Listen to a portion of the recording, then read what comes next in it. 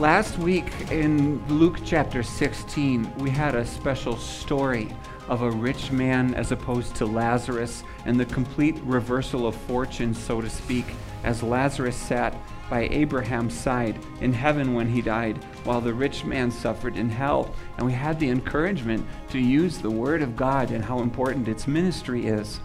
Well, right on the heels of that parable, Luke recounts several verses of encouragement. It might seem like these are not related, but we'll spend time in the sermon on this today to see how this list of verses and these different ideas connect together in the calling that God has given to us in this world. Jesus said to his disciples, "Things that cause people to stumble are bound to come, but woe to anyone through whom they come.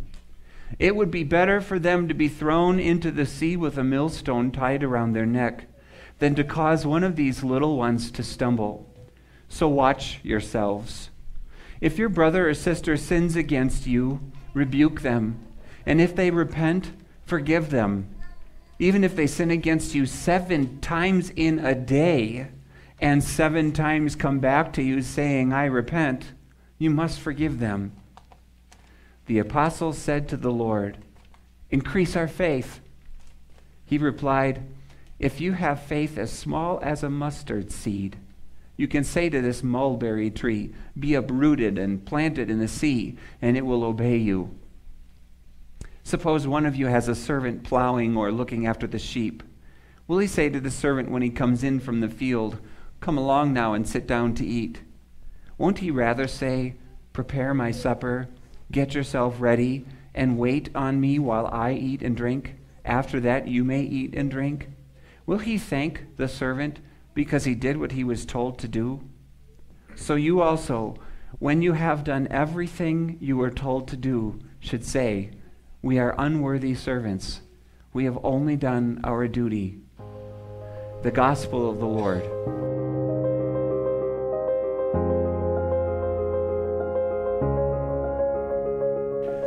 Blessed servants of the Most High, my brothers and sisters in Christ.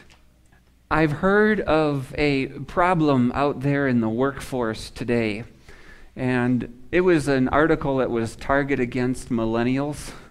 And, well, poor millennials. I guess I don't know the brackets for those dates, but in the new millennium, those who are entering the workforce and sort of on the younger endish of things, the complaint was that they're not working very hard in the office, or in comparison to other generations.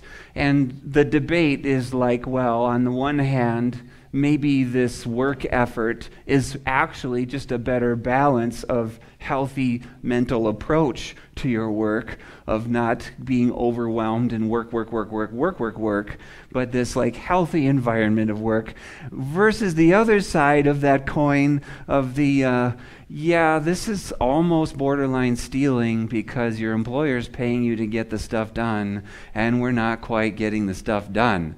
So there's a little, not to throw millennials as a category under the bus, I'm just telling you what I read. But this draws attention for me to a huge opportunity to set up a contrast for you. And on the one hand, I'd like you to position yourself in the shoes of a worker without faith. Somebody who is there, perhaps, they got into this line of work because it pays the bills. What I want you to identify with me is there's a certain environment where you've got certain boxes that you check off for the work that you do. And without faith in God, I think the boxes that I would check off is, does this work, do I kind of like it? It matches maybe the schooling or the interest that I have. Hopefully that's a match. Does it check off the box of, I can sustain a living by this, or maybe there's a ladder I feel I can go up to over time with a company or something like that. There's different boxes people try to check off in getting things done as they use the time and the skills and the knowledge that they have acquired. And I think when you run down the gamut of those boxes, most of them are restricted to thoughts of one, me. It's protecting me and my future, and you sure hope that you love what you do so that I can be more invested in what I do, that I love it, that I really like it. And it sort of stays there, and how long you're going to do it. I'm just setting up just sort of a generic example, generic language for the kinds of things that operate in one person's world as they might think about work. And I think people do lose sight, almost like an assembly line approach to where you are in what happens in a company or what happens in a business. You can get stuck saying, all I do is this all the time. All I do is this. And you don't see how it's serving a greater picture, or it's reaching from, a need to in a customer's hands, where you're meeting needs on behalf of a company. You can get this like tunnel vision, all I get to do is this, and all I'm earning is like this money, and I'm not really here, and I don't have any friends, or I don't know. There's a lot of things that can go on that really begin to shrink the work environment. Does that make sense? There's a whole different aspect to life that Scripture puts in front of you today. Completely different. And I know that the gospel we're focusing on from Luke 17, it was sort of like chopped up into little segments, right? And yet, behind it all is the richest, most well-rounded version of you and your time, your work. If we were talking in the last 2 weeks about stewardship, especially of property and wealth, this is already beginning to speak to you as like from a whole life, what I do with my time, stewardship. And when God does that, He speaks to your service. He speaks to you as His servant. One of the illustrations for our sanctified lives under God is I should have brought it up this morning, is to hold a Dixie cup in your hand and imagine yourself under a waterfall. And you're filling this, you're filling this little cup, and the idea of thanking God with our lives is like taking that little Dixie cup of water and splashing it back up at the waterfall. It sounds like what a little thing to do, compared with the overflowing of God into our lives. And when I think of the individual we began with, the person who's thinking about how much do I like it, and how much am I making, and does it pay, the things that maybe don't extend to other people and don't relate to God, you are the waterfall. And whether or not you feel like there's a lot of water filling you up at the time is one thing. But to listen to the Word of God, who gave you all that you are, where's the waterfall now? And who gave you your mind and your abilities and your opportunities and the things that are around you, set you in your time and your place. I'm receiving. I'm not here sitting like, I gotta make this, and I gotta make it in a way that like pleases me, or I sort of run out of energy, right? You run out of energy here. I get that. But to be under a waterfall and to listen to what it is to be called by God, who loved me and gave Himself for me, called by a God who made heaven and earth, called by a God who brought me safely to this new day. Now when faith speaks, it speaks in a mode of such abundance. And I can do that with my eyes closed. And then I open my eyes, and I see you, and I see work in a company that not only helps the company accomplish its goals, but usually fills a need in the world, is why that company exists. And I get to help people too as I do it. And not only in my 9 to 5, I don't think there is a 9 to 5 anymore, but not just in my 9 to 5, I can see all that God opens my eyes to in this world that I get to do. I want to explore this with you this morning. Can we do that? Where we have the contrast set up, but especially to be taught by Jesus what it is to live a life under the waterfall. That's where we're going to go today. And it starts with something that might surprise you. The transition we need to make from chapter 16 into 17 is to see that if there's anything to save, if there's anything to hold when the house is burning, metaphorically, okay? If there's anything to grab onto and salvage for a day and the use of time, what was the phrase I said over and over again last week? Anybody remember? Come on, open the book. Open the book. It's open the book. If there's anything to do with the day, if you were to whittle it down and say, if anything gets done today, this is the done, because without it, people go to hell. Like, you can have all the other stuff going on, but without the Word of God, we go to hell. Without the Word of God, we don't have a waterfall. Without the Word of God, there is no other version of your life. It is just this little bubble world of you and yourself, right? And that one gets burst really fast when you die, and you end up in the fires of hell. Last week taught us there's something very special. And where do we start? When Jesus begins summarizing a teaching to push you out the door, like, church is done, go and be this. Go be my people in the world. What does he emphasize? Things that cause people to stumble are bound to come, but woe to anyone through whom they come. It'd be better for them to be thrown into the sea with a millstone tied around their neck than to cause one of these little ones to stumble. So watch yourselves. What we're going to see today is blessed are the servants of the Lord. And in this first section, you see how blessed you are in your work. And first, there's a very special do not that God worked into our hearts. Don't cause someone to stumble. Regardless of your job, and regardless of your vocations in this world, every single one of us is urged to prize something.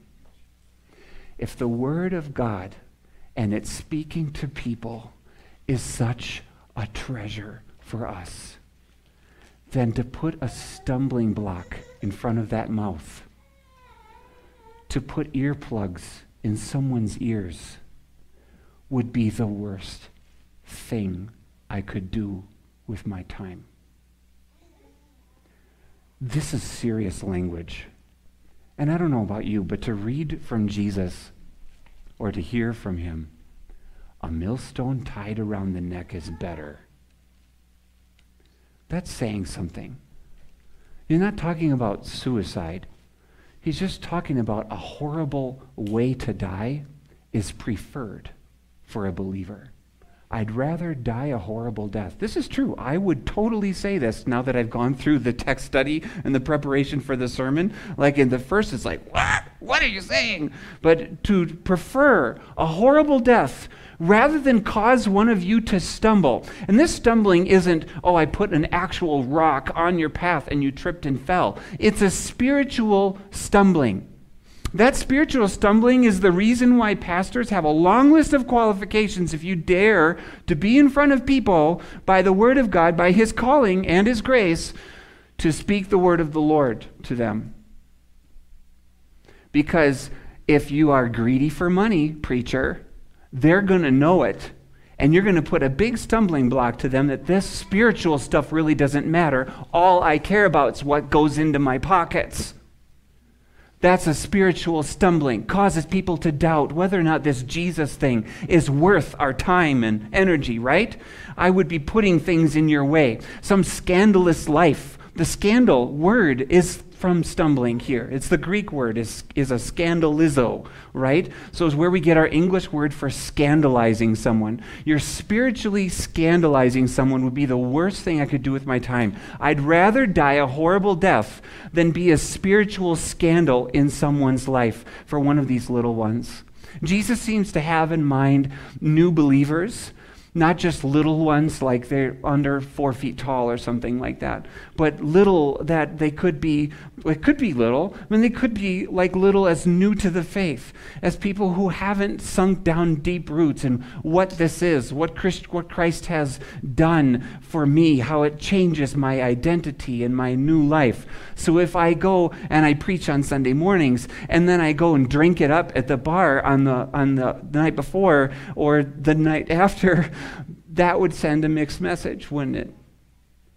So, when does this apply to your life? When does causing someone stumble apply to you? When are people's eyes on you? Anytime. Right now. Sitting down in these chairs, you're sending a message to those around you that you care about Jesus. What an awesome opportunity to send a message just by sitting. Your presence is important.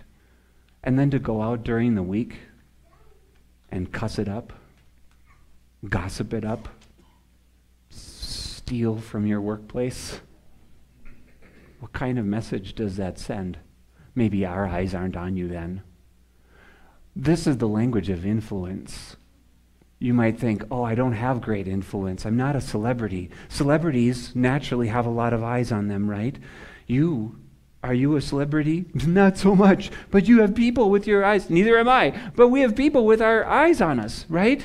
You have kids who look up to you, family members who know about your faith, friends, neighbors, people at work, everybody, everywhere, everybody, everywhere. Now suddenly, I'm under a waterfall of opportunity that's not just this like restricted, lamented thing, right? I have a whole calling. Wherever I go and whatever I do, that I would not put an impediment in someone's way. That I would not put a spiritual stumbling block in someone's way by what I say about God or by what I do in His name. Now suddenly there isn't a single moment of your life that's private to you. As long as there are people around in your life, this passage applies. Jesus says, woe to the person who puts a spiritual stumbling block in the way, because we all know that most precious and most important is for people to hear the word of God. There's one time where Jesus said, blessed is the person who doesn't stumble on account of me. And He's the only one with the perfect track record. He's the only one where His thoughts for His neighbor and the words that came out His mouth and His every deed and act was covered by the love of God the Father through Him. Jesus says, I'm not doing what I want to do of my own. I'm not saying what I want to say of my own. Every word I say is the Father's word. Every deed I do is what the Father has given me to do. Jesus is speaking servant language, and He delights in it. And you could watch Him. You could listen to Him. And He says, blessed is the one who's never offended by what they hear or see in me. Jesus says, I know that there are stumbling blocks in the world. There's lots of things that happen in the news, in society, in the workplace, that will always put something in people's way between them and Jesus. Let it not be from you. Are you up for that? Are you ready to serve as Jesus served? Be a city on a hill? Be a light that doesn't hidden under a bushel? A light that's ready to shine, that all the watchers can see and they can hear and they could say, that's got to be like Jesus. Makes you shake, doesn't it? Let's hold that thought. The next thing Jesus says is forgive, right? He says, if your brother or sister sins against you, watch yourselves, because here's another thing to watch. If your brother or sister sins against you, rebuke them. So when they recognize a sin, call a sin, but always with the purpose, if they say, forgive me, then forgive them as your Father forgives them. So that's the same thing. Even if they sin against you 7 times, forgive them. Don't let this is a way to stumble someone, isn't it? If you were to come up to me and say, Pastor, I shouldn't have said that. I'm sorry, do you forgive me? And I would say, no, I don't. I'd be speaking from a revengeful, angry, bitter heart. I would not be speaking for Jesus.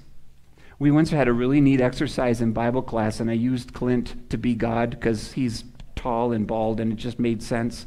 So, with that deep, power voice. So Clint was sitting in Bible class, and I said, all of our lives is like a passing of a baton, and we take We take our script, we take our service, we take it all. We take the forgiveness that we give to someone who says, do you forgive me, even if they do it 7 times in a day. I go back to the one who instructs my heart and my life.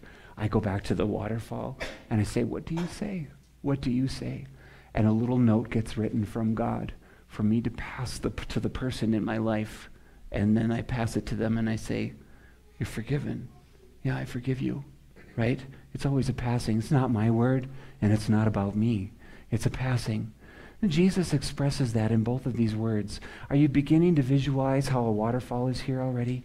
So many opportunities, so many blessings, so many ways to serve and be enlightened by your faith, first and foremost, as speaking to every little thing you do in life as a city on a hill, and speaking to every little word that would come out of your mouth. I forgive you. That's God owning that moment.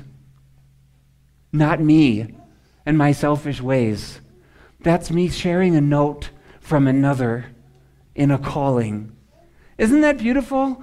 Are you beginning to flesh it out in your eyes, what God has given us to do? That Jesus would call you to be His? That Paul would say in an epistle, be imitators of God? Really? That's my job description? Luther busted his brains out in the Reformation time trying to win people back to this very biblical concept of a universal priesthood, that we are all the priests of God, not universal masters, not universal dictators. We live under a benevolent Lord, and we are all equally His priests with 24/7 job description given by God of what we get to do with our Christian lives of faith as we steward our time. Don't cause anyone to stumble. That's first and foremost. I want nothing to get in the way between you and Jesus. I want everything to be a straight baton passing, that His word would be clearly communicated to you by what I do and by what I say and how I think, that it's all there on the table. So I think you and I land in like this rich, big, wide world that we're in. And you get overwhelmed. So were the disciples. How did they respond to those first 2 words? Lord, increase our faith. Why? Because they wanted more of that. And I know you do too. There's a version of you that's being fed by your sinful nature, and it whittles down your little world to yourself. Come back, let it be big, and join it with prayer. That's rich and beautiful.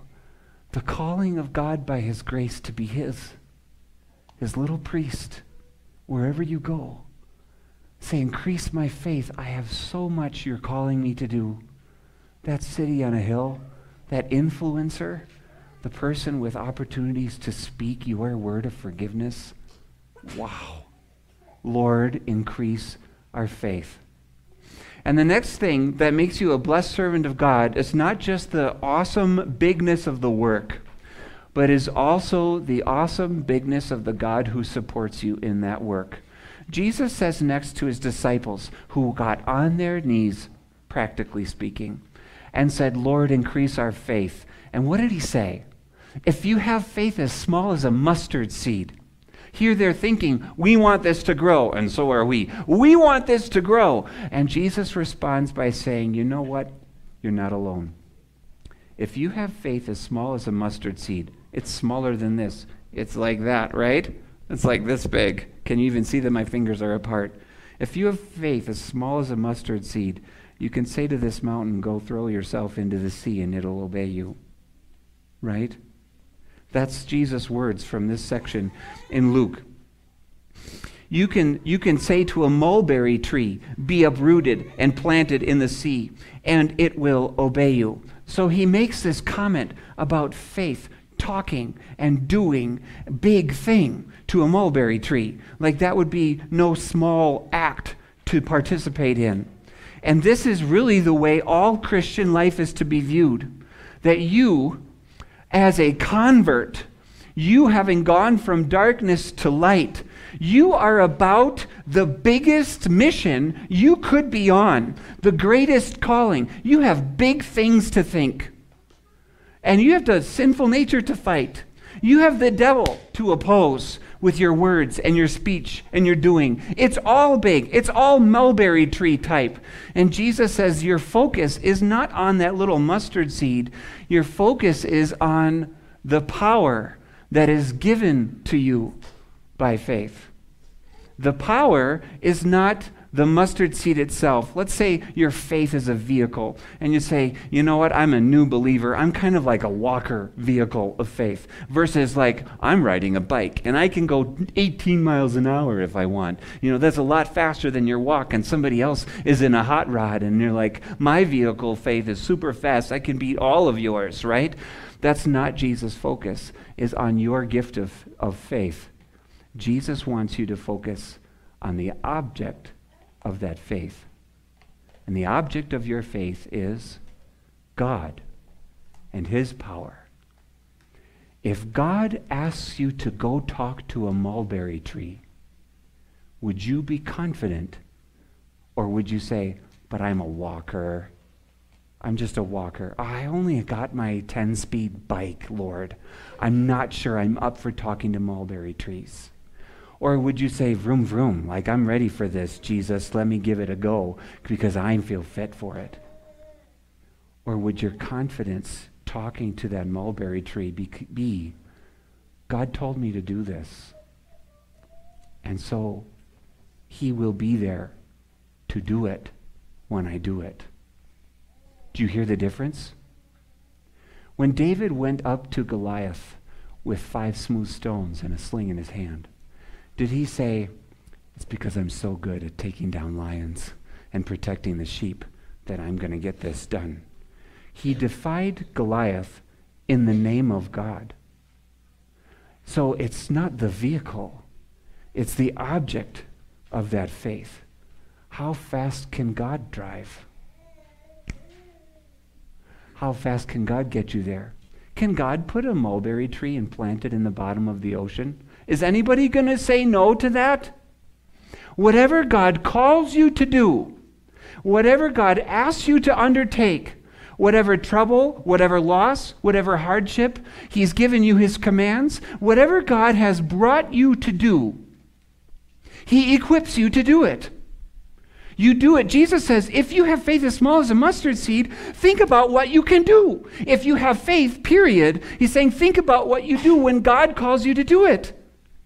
Don't think of you. Get under the waterfall and be like, whoa, you're really good at doing things, Lord. And you call me to love my neighbor as myself. I'm not going to think about me when I do that. I'm going to think about your love. And when I forgive someone, I'm not going to think about how I feel about it. I'm going to think about who you are. When I think about going through this trial, I'm going to think about how you work all things for my good. You're a really fast car, God. You're faster than any human. And you're stronger than all of us. You are the vehicle. You are the object of my faith. I'm knocking down Goliath with a stone because God makes it happen. Caleb and Joshua give a record of why they think we can go take on the Canaanites. We're like grasshoppers compared to these Canaanites. They're so big, they're so strong, they're so wealthy, they got all this stuff in their cities. We can't do it, said a bunch of the other spies, right? But what did Caleb and Joshua do? They knew this was the will of God. And if it's the will of God that we go take on the city, we can do it with one person. God can do it with 0 people, right? We can just actually do laps around Jericho and the walls come tumbling down. God also drove away enemies overnight that surrounded Jerusalem just by sending His angels. He doesn't even need you. But so often, my dear friends, priests of God, He uses His servants out there in the world. And He uses it in such a way that you should never be disheartened or discouraged in your labor for Him. He gives you, He's ready. If you make faith just as small as a mustard seed, go say it. Go do it. Let your confidence be in the God as you serve Him, the God who supports you all the time, The God who sends his Spirit through this word to change how you think about your service. The God, every devotion you have, sends his Spirit to change your thoughts and your heart and your life. He's there. He's ready to empower, to transform, to make you new. This is the God whose commitment matters. And he is a powerful God. Then Jesus says one last thing for the blessedness of the servants of the Lord, blessedness in your status. This is the last couple of verses. Suppose one of you has a servant plowing or looking after the sheep. Will he say to the servant when he comes in from the field, "Come along now and sit down to eat"? Won't he rather say, "Prepare my supper, get yourself ready, and wait on me while I eat and drink? After that you may eat and drink"? Will he thank the servant because he did what he was told to do? So you also, when you've done everything you were told to do, should say, "We are unworthy servants. We have only done our duty." This is a marvelous statement. There is nothing you can do that's good in this world that's invented. Do you know why I'm saying that? Because what the servant says, what Jesus says here, when you've done everything that you were told to do, you say, "We're still unworthy servants. We've only done our duty." When it comes to doing good in this world, with anything in your life, you cannot invent something new. God has already revealed to you the full extent of your calling in the Word. Isn't that a marvel? Every relationship, every need, every doing of good is there from God in the Word. Make the connection. Everything you could possibly do in your life in a day that is good is already outlined and detailed by God to his servants. God's word that calls you to be his has already set up for you a calling. He makes you his servant, and the job description isn't missing any details. There's nothing you could go out there and say, "Oh, I bet this would be good," and I'll invent it. There's nothing you could say that would be good, that would be beyond what God has already said in his word. Does that make sense?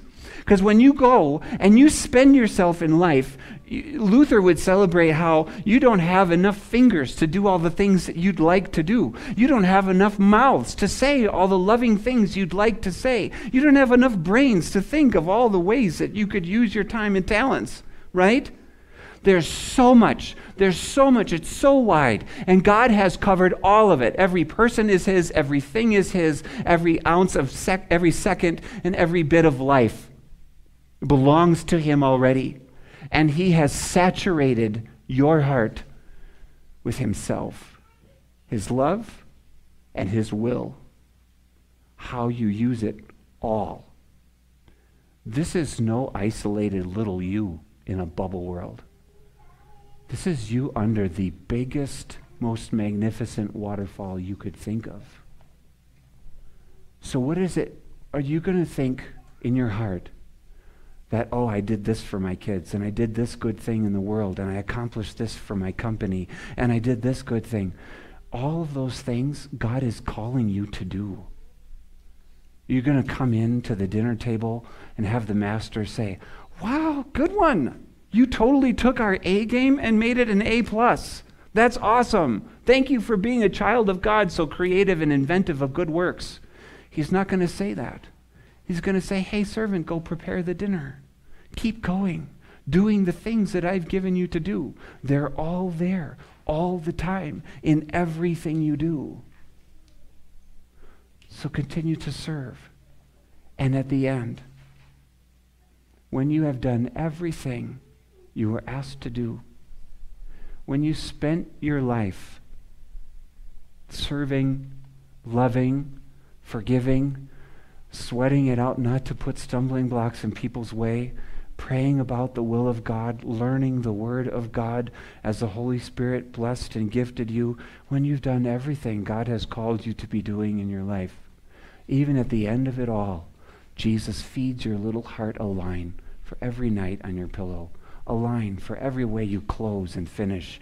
You'd say, "I'm still an unprofitable servant, I've only done my duty. It's no sad statement. I've been thinking about this line all week.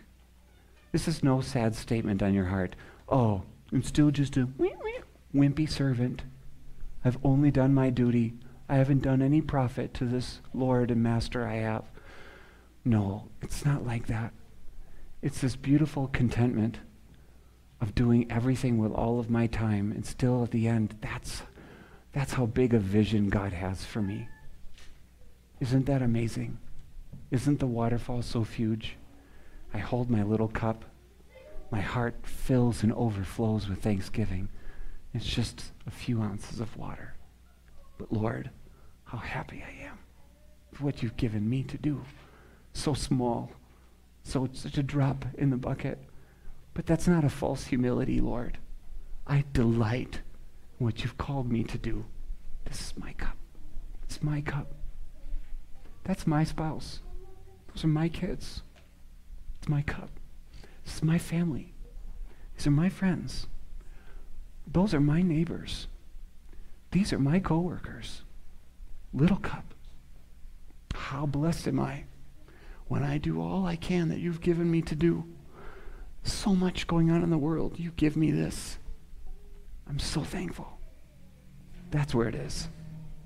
God give you that kind of heart. Lord, increase our faith, a faith that delights in duty. Amen.